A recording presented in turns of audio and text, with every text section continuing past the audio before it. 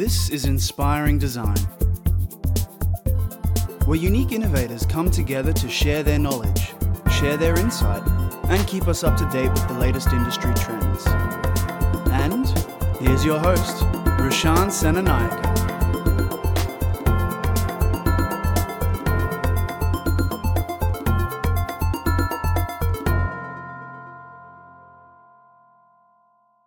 All right, welcome back, guys, and we're here with a very special person. She's a senior design lecturer at QUT within the interior design discipline. She's been working with teachers since 2010, so that's quite a long time, and her actual research and PhD, if that's right, has been about understanding and defining the design process and embedding the design thinking process and the model within learning environments. And in other words, basically human-centered design, aligning with 21st century learning skills. So let's make Natalie Wright welcome. Thank you so much for coming on board with us. Thanks, Roshan. Do you mind giving us a quick background on yourself and explaining your expertise? Sure. So I practice as a commercial interior designer for 18 years in Brisbane. I also worked in Japan and London. And I had been teaching while I was doing that role, and ultimately then came into teaching about 10 years ago to QUT, and obviously had to do a PhD, and at the time didn't really know what I was going to do it about, but I ended up organising an exhibition to regional Queensland, touring professional design, award-winning design work, and thought to engage people about the value of design, because really in Australia the value of design doesn't shine through. People are not really that cognizant about how important design is, and I really wanted to showcase that. So I organised a workshop program in the schools where we toured the exhibition, and basically introducing kids to the different disciplines of design. Some of the kids in regional and rural Queensland had never really experienced design or met designers, so we toured designers up to those regions. And they got to do various projects over 3 days in the different disciplines, and since then it has really fired my passion in education, design education. And since then I've been working with teachers both in the capacity of professional development, thinking about design-based learning. So learning design as a framework for learning and developing 21st century skills, and also with students at schools, so mainly secondary students. In various programs where the kids are looking at how to design a brief for a new project at their school, or they're looking at various projects within outside and inside their curriculum. But most of my work has been sort of community engagement and informal learning programs, which I think are really, really important for the 21st century. Definitely agree with that. And we had Andrew Scott on this show, I think, for our first episode, and I understand that you've been working with Andrew quite closely in helping design teachers around Queensland, basically. I think earlier this year you guys had a lot of success doing that. Is that right? Yeah, we organised a design teachers studio 2-day workshop with about 40 teachers from various subject areas. And obviously the new syllabus, which obviously is connected to the technologies curriculum, is offering some challenges, I guess, for teachers, because a lot of design teachers who have traditionally taught design or graphics or home ec are not trained as designers. So inherently, possibly, that design process is not something they're aware of, or they feel comfortable in embedding into their curriculum. And so we, I guess, tried to introduce them to what we do at uni, what their students will be doing at uni, so that they can kind of work towards that. But also we tried to go through a number of exercises that got them thinking about how they might approach curriculum from that perspective. And also just showing them what some of the projects students get to do in first year when they come to QUT in the various, I think we've got 6 disciplines of design. So fabulous day, couple of days. Yep. We met so many amazing teachers. I mean, a lot of teachers are doing fabulous work out there. Yep. And it's not really, it's not really publicised or shared. Yep. So the thinking behind this program was to, I guess, get teachers together, start a conversation, try and get them to share a lot more of what they're doing in their own classrooms to benefit other teachers around Queensland. That's great. And I think I really admire the fact that universities are now reaching out to secondary schools, because that then allows our teachers to have our students to have a much more holistic process. There's no disconnection between going from school to university. They're actually building on their skills rather than have a disjointed process. So that's great to hear. Yeah. And I think a lot of design is becoming more inherent in business more recently. Yeah. And when I started doing my research, I realised that we can't just prepare business people to utilise design process in their business. Yeah. They've got to start young. So they've got to have that inherently in their thinking to allow them to, start a business when they're older, or become a designer, or become an engineer, or become a scientist. Yeah. Those skills are so important for any profession that you choose to engage in future life. So, let's not start once they get into business. Mm-hmm. You're too old, you're too set in your ways. We've got to start in primary school. Yeah, I'm so happy that you said that, because I've got this smile on my face right now, simply because this is something I discussed with my student following recently, and I actually posted a video about this to them, where it was triggered because one of my students asked me what they could do if architecture or whatever the design discipline that they're doing, it's not for them. And then the video is focused on actually understanding that this is a thinking process that they can extract and put into everything else. And when we go to schools and talk to students or teachers, something that we tell them is how the biggest brands in the world, the Fortune 500 companies, actually have design thinking process embedded into almost every facet of what they do. Sometimes it's admin, HR, or sales, or product development, whatever, and it's becoming more and more a thing.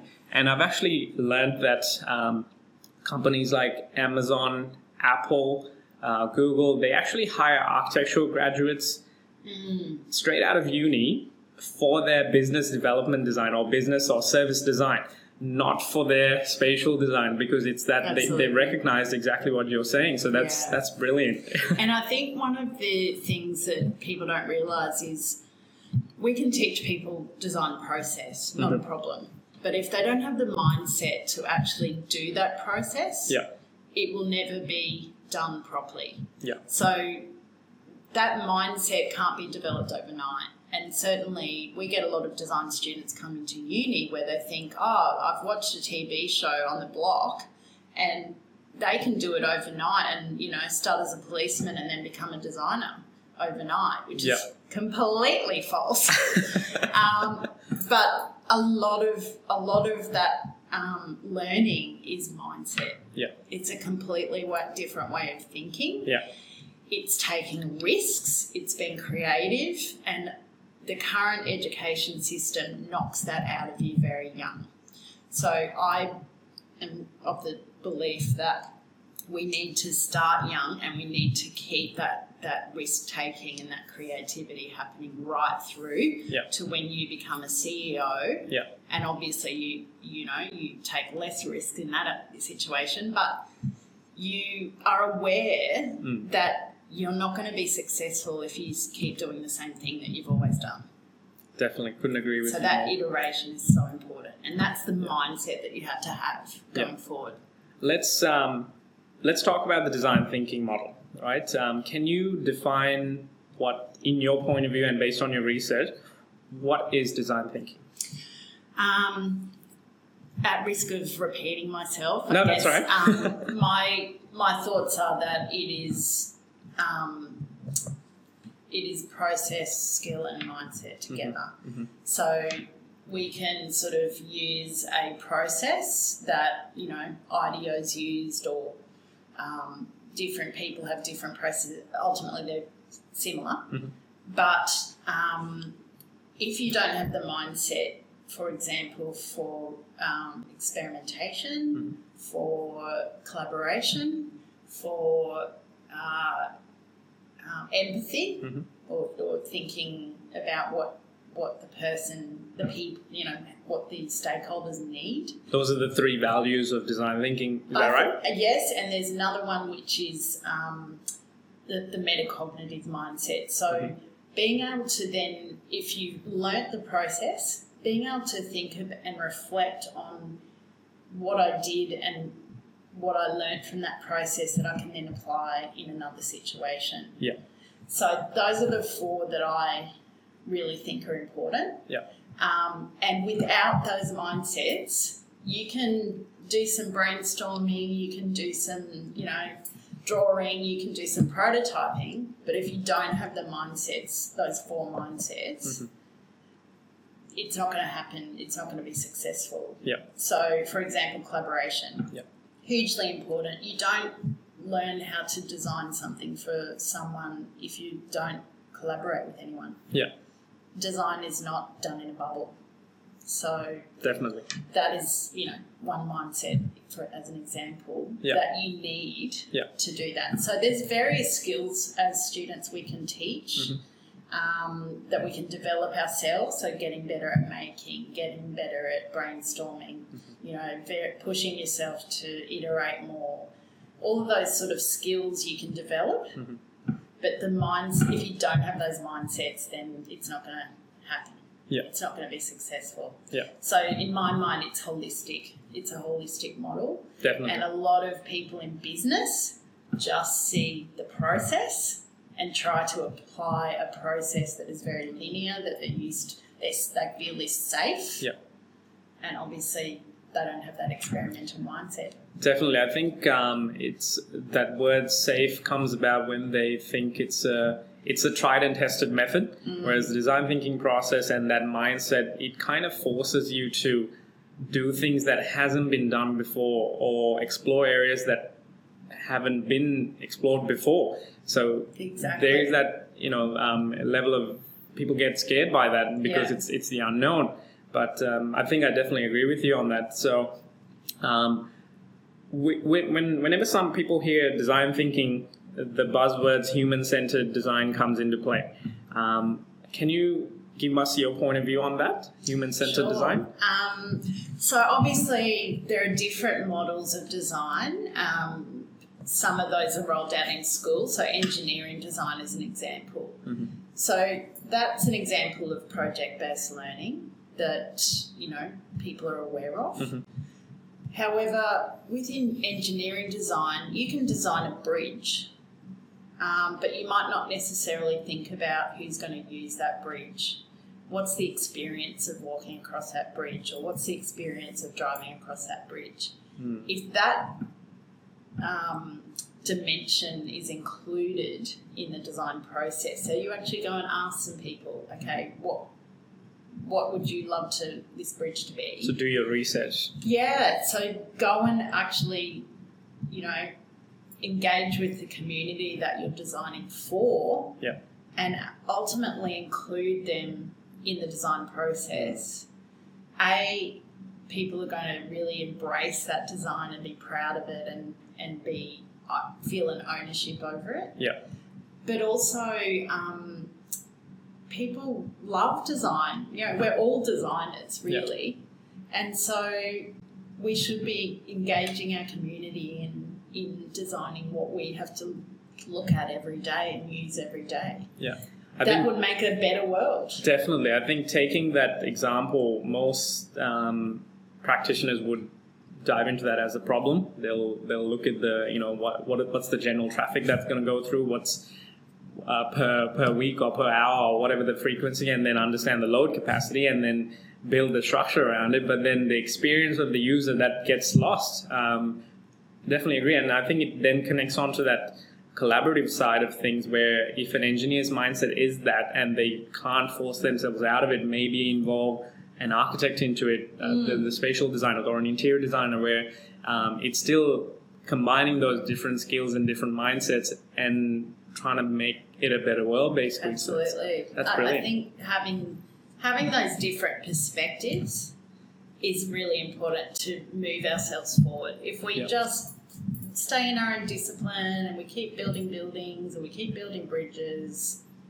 so what? Yep. It's not going to change. We're going to have the same sort of, we might have a different structure or whatever, but do we actually need a bridge? Yeah. Let's think about other options. Yeah. Now, actually taking that into, let's say, for example, products that we know, brands that we know, the biggest Fortune 500 companies, they evolve exactly using that process. If you take Apple into consideration or Google, their products weren't the same, 5 years ago. It's at a completely different level, and we're almost addicted to it. And they designed that addiction into our products. Do you think that has something to do with the design thinking process as well? Absolutely. Yeah. They do their research. Yeah.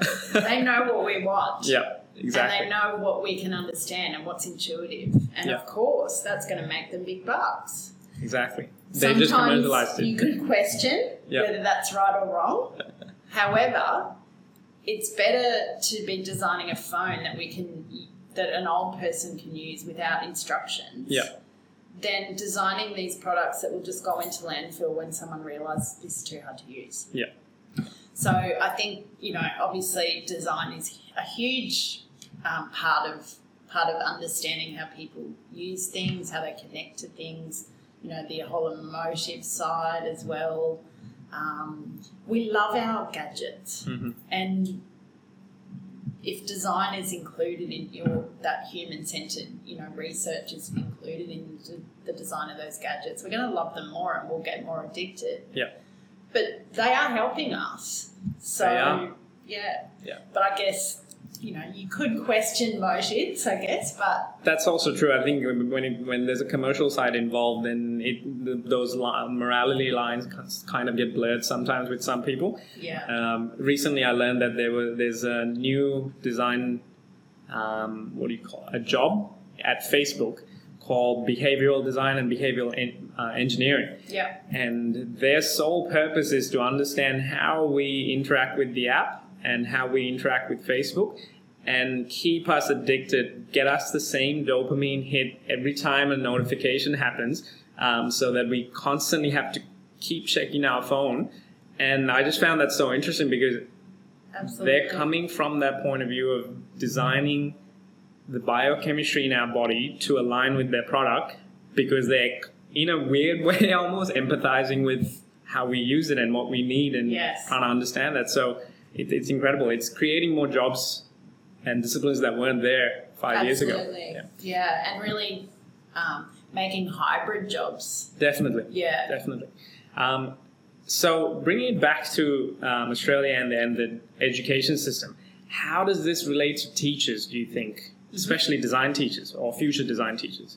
Sure. So my research is all about design for lifelong learning. So my point of view is that everyone needs to be exposed to design at some point in their life, and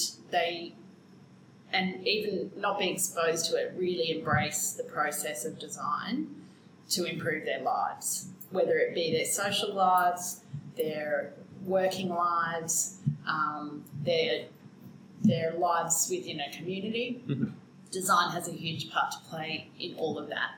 So I guess holistically, I think everyone needs to learn design. Yeah. But when it comes to teachers are the future. Teachers are... I keep saying that. Yes, and teachers are the people that will allow students, our future generations, to actually be resilient, to be able to adapt to the very quickly changing times. Yeah. Technologies and climate change and all the things we're really struggling with at the moment. To be able to cope with that, they need the skills to be adaptive.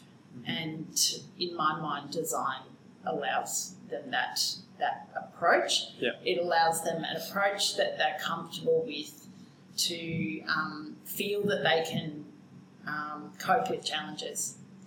So it's really important that we skill up teachers in the design process. Yeah. And that's not just design teachers, that's every single teacher. That's your science teachers, your maths teachers.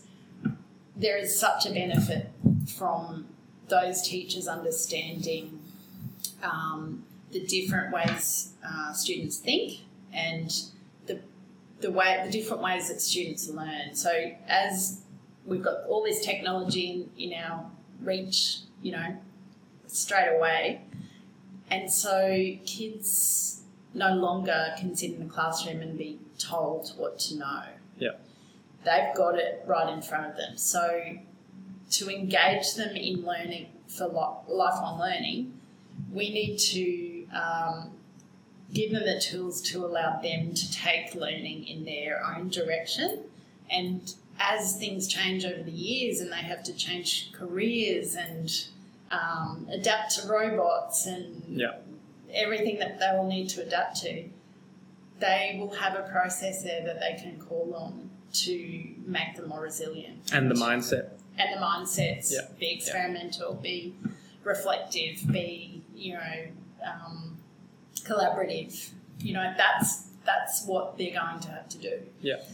So ultimately, teachers are the most important, I think. Yeah. And we really need to upskill teachers in the design process. Obviously, for the new syllabus in Queensland, that's, the short-term goal is we need to get teachers exposed to the design process and being able to, roll that out within the syllabus. But ultimately, I think it's really important that, particularly in a school environment, because it's based on that industrialised model, teachers work in silos. Yeah. They're not actually gaining the benefit of the experience of all these other teachers that have different perspectives and different, ways of engaging students. So what better than to bring them into the same room and start talking about this stuff and sharing knowledge and, sharing ways that you can engage students in a more, a much more fun and progressive way. Yeah. So yes, number one, teachers need that upskilling. But secondly, from primary school, we need to start embedding design in the curriculum. Yeah.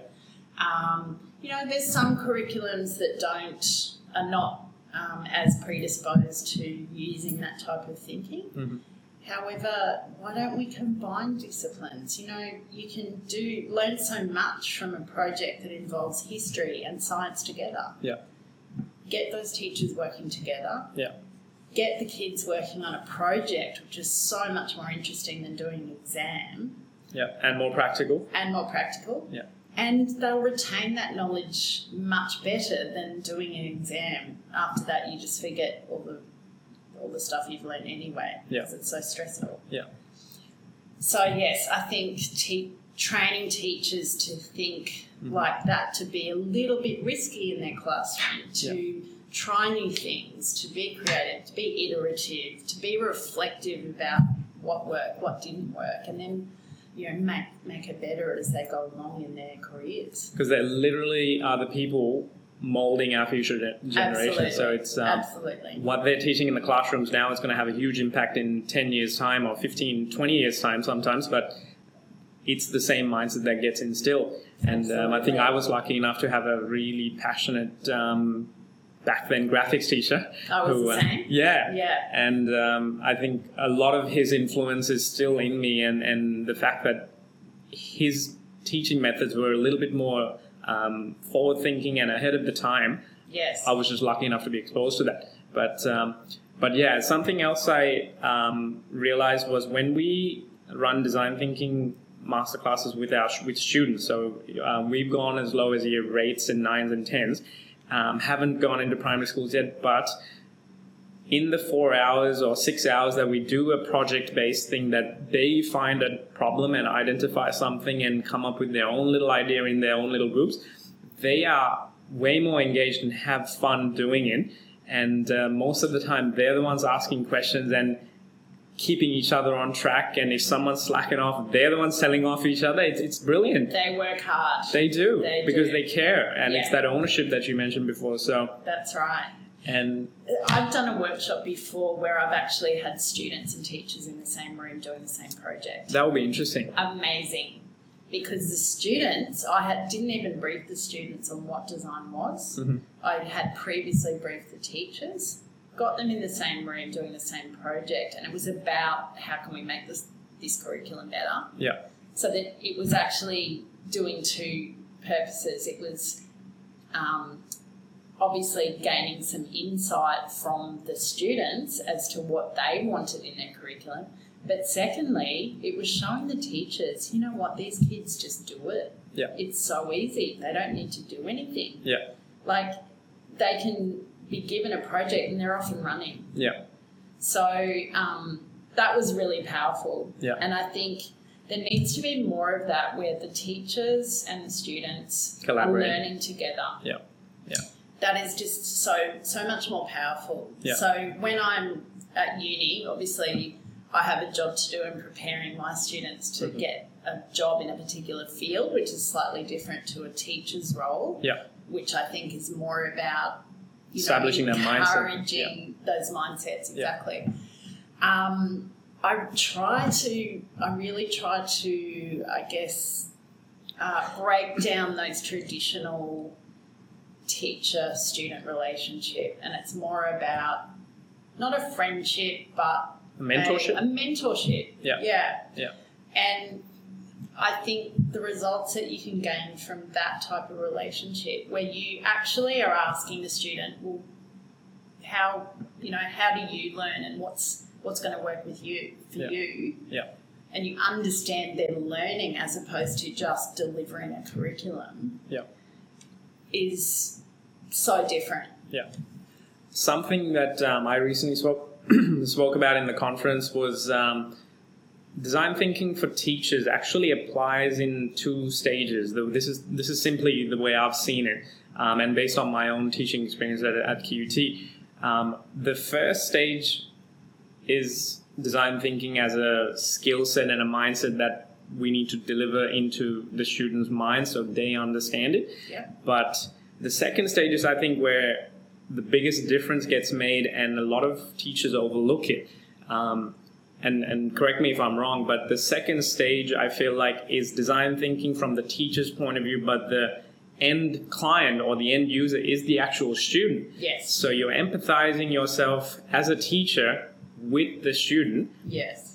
On an individual level. Yeah. So not just saying this is what we have to teach. It's more understanding that each individual student is different, and they're going to learn differently, and they're going to think about things in a different way and absorb knowledge in a different way. Absolutely. So that actually, I feel like I see that methodology being practiced with some teachers and by accident sometimes, some more consciously. But I feel like when I do that in first year or last years at the tertiary level, students, feel more comfortable and they feel more engaged with it because there's no added pressure from this guy or girl that's just telling you what to do. Yeah. They want to then push their own little boundaries at their own comfort level. Yes. One of the things that I started that put me onto that mindset and to identify was because that if a student is having, home problems, or he's trying to find a place to live and, a job so he can eat, he's not going to think about getting a distinction.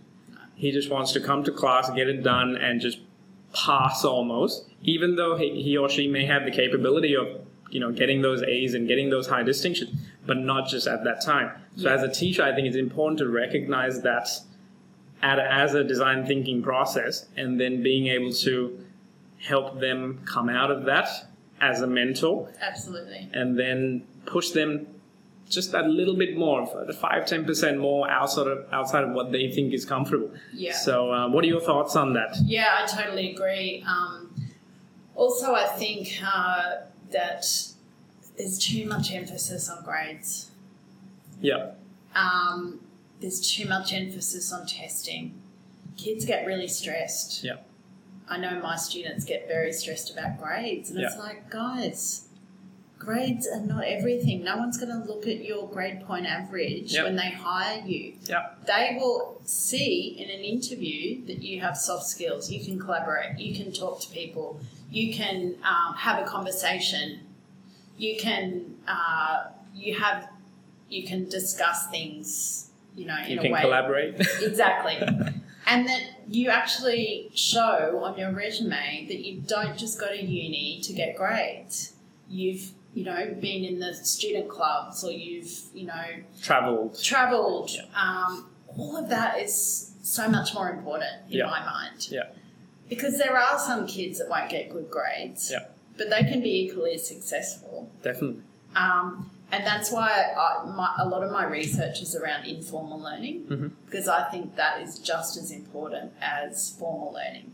Can you define what informal learning and formal learning are? Sure. So informal learning is, I guess, to put it simply, is learning that happens outside formal curriculum. So you're not getting graded on it. Yep. Potentially it can happen at school, but it's not something that you are assessed on. So a lot of kids these days with technology, they have that stuff at home, and they learn themselves. Yep. They go off and find out things, that they're interested in. Yeah.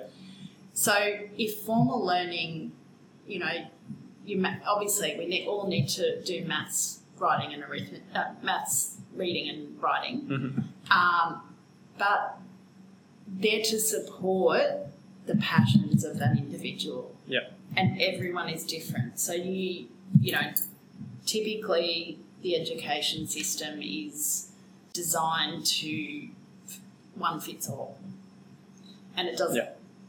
So if we can, I guess, encourage kids within the formal curriculum to go out and experiment and discover themselves and really develop those lifelong learning skills that will help them for the rest of their life. Yeah. Rather than thinking, I've just got to go to uni and I've just got to get all sevens and then I can become a lawyer and I never have to learn again. They can develop not only, a career, but also potentially social activities, potentially a social network. Yeah. They can be more involved in their community. They can work with older people. They can work with younger people. They can help their community. Yeah. And some of that learning is so much more important than getting a 7. I wish someone told me that when I was going through uni. Yeah. I was in the same mindset of chasing that first class honours, and I lost track of getting that balanced experience. I'm the same. Yeah. But I obviously I'm a bit older than you, but at that point in time, school was everything. I had to do well. Yeah. My parents expected it. I had to get a job. Yeah. I had to follow the track. Exactly. And I haven't followed the track because now I'm in education. Yeah. Yeah. I've got a second career, and I'm probably one of the only ones that is on my second career. Yeah. A lot of people are on their 10th. That's the thing, and comparing to, I think it's the 90s, the average number of careers in a person's life used to be somewhere around the 2 to 4 career changes mark. Yes. I read this article recently that said that within the millennial generation and the 21st century, it's now up to the point of like 15 to 18 career changes. Yes. And I've only, if you take my education out of it, given my 5 years in the career, I've had 5. Yes. Now, Yeah, fine. So, but look where your education started in design. That's exactly right. It's something that helps us to identify those problems ourselves and understand that creative problem solving and design thinking, anything, allows you to go down whatever the path that you want to go down. Absolutely. You mentioned before that it's not just for design teachers and design disciplines. I found it interesting working with a couple of really forward-thinking schools that started to bring in and involve other faculties within their design thinking masterclasses and getting them to train. And it was really interesting to see the faces of the other teachers that were sitting there, especially at the start of the day. These were English teachers. These were PE teachers. They're sitting there going, well, I'm about to waste a whole day because this has nothing to do with me. Yeah.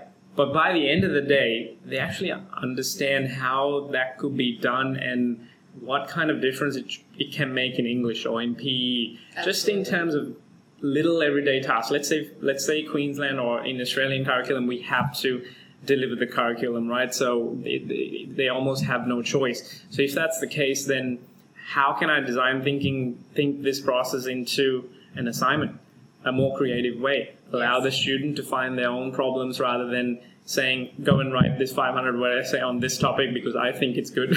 Correct. It's really interesting to see that mindset shift. Yes. And more, there's pockets of schools that are starting to do that, which is a very healthy sign, I believe. Yeah, I mean, a lot of that traditional mindset is developed because when they train as teachers, they're not exposed to it. Yeah. So they're exposed to what we've always done. They are exposed to what happened when they were at school. Yeah. And therefore we just perpetuate the same model right throughout. And you know, I'm not saying I'm not guilty of that either, because we all look at how we learned. Yeah. It's human reflection, nature. Yeah. You know, to think about, well, what worked in my education and then try to replicate that. But things are changing so quickly, we can't just stand still. Yeah. So in my mind, we actually need to start training teachers back in their pre-service teacher years with design thinking mindsets to allow them to, as well as anyone else in a career path, to adapt to different ways of teaching, because they're going to have different students. They're going to be moving through the changes that everyone's moving through. Yeah. So it's a shame that the typical training of teachers hasn't moved beyond that industrialised model that we all know so well. Yeah. So I'd love to see, design being much more integrated into that pre-service teacher training as well. Yeah. Something that I've been, again, telling the teachers that work with us, it's not just, I feel like Australia is a little bit behind when it comes to this, because there are other parts of the world like Finland and Luxembourg where they're leaders in education. Yes. And they're leaders simply because they've shifted that old mindset. And recently I've learned that... disrupting the model. Exactly right. And becoming a teacher is actually one of the highest privileges and a prestige in their society. It's not a fallback profession, which I hate that Australia almost teaches it sometimes like that. And they actually scrapped quote-unquote subjects, and they don't have that anymore. So kids come to school and they just learn. They don't have, I have my first period, second period, third period. When we actually say that to teachers here, they can't even imagine what that would look like. Yeah. And what would students do? But their students are way more engaged and happy and learning 21st century learning skills and things that are actually going to be relevant for them to have a more fulfilling life. Yeah. And so I feel like Australia are taking small steps towards it, but I feel like it's headed in the right direction. Yeah. A little bit behind of time though. I think so. And I mean, one of the things that we need to address is at a principal level or at a at that sort of level of education is let's think about how we can disrupt that model. Yeah. Does the timetable need to happen the same way it's happened for 100 years?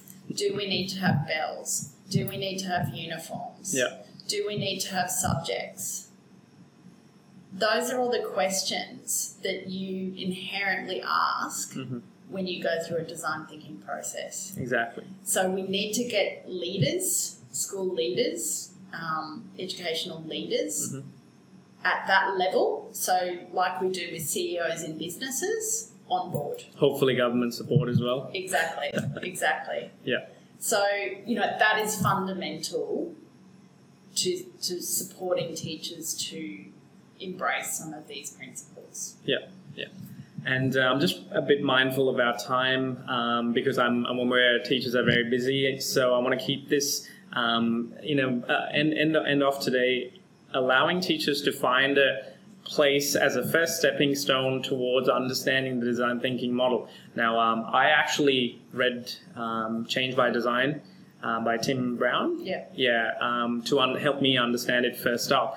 That obviously has a commercial point of view to it as well. Do you have any other places where teachers could, if they have no understanding of what the design thinking model is and would like to learn more, where they could start? The best book that I've found so far, and the best stuff coming out at the moment in regards to design thinking in education, is a book called Design Thinking in Education. Perfect. Taking design thinking to schools. Yeah. And that's by an academic at Stanford Uni. Yep. But it's a collection of edited chapters that explore, and obviously in America only, but exploring the different ways that design thinking can have an impact in schools. So there is a section about leadership, there's a section about, developing a culture of practice around this and how do we do that, what does that look like? Yeah. And then there's different case studies about, how design thinking has impacted different schools in different ways. So that is my go-to. That's brilliant. It's a complete game changer. Yeah. I would totally read that this Christmas. Yep. There also is some literature coming out of Singapore. I think it's Singapore. Little bit more academic, but it seems that Singapore obviously is the leading school education provider in the world at the moment. There's some academics looking at design thinking. That's what the book's called, Design Thinking in Education. Design Thinking in Education. Yeah, a little bit more academic. However, it does give you a really good background about what design thinking is in education and how it can impact on 21st century skills. Yeah, perfect. I think the readers would definitely gain a lot of insight from that, and I feel like I need to read it as well. So we'll definitely check that out. Natalie, I just want to thank you so much, and I think our listeners gained a lot from your research and your own mindsets in your learning and experience. So thank you so much for coming today. Thank you, and it's really nice to just have a chat about this because I like to find people equally as passionate. Oh, definitely. I've loved having a conversation with you today. No, my pleasure. Thank you.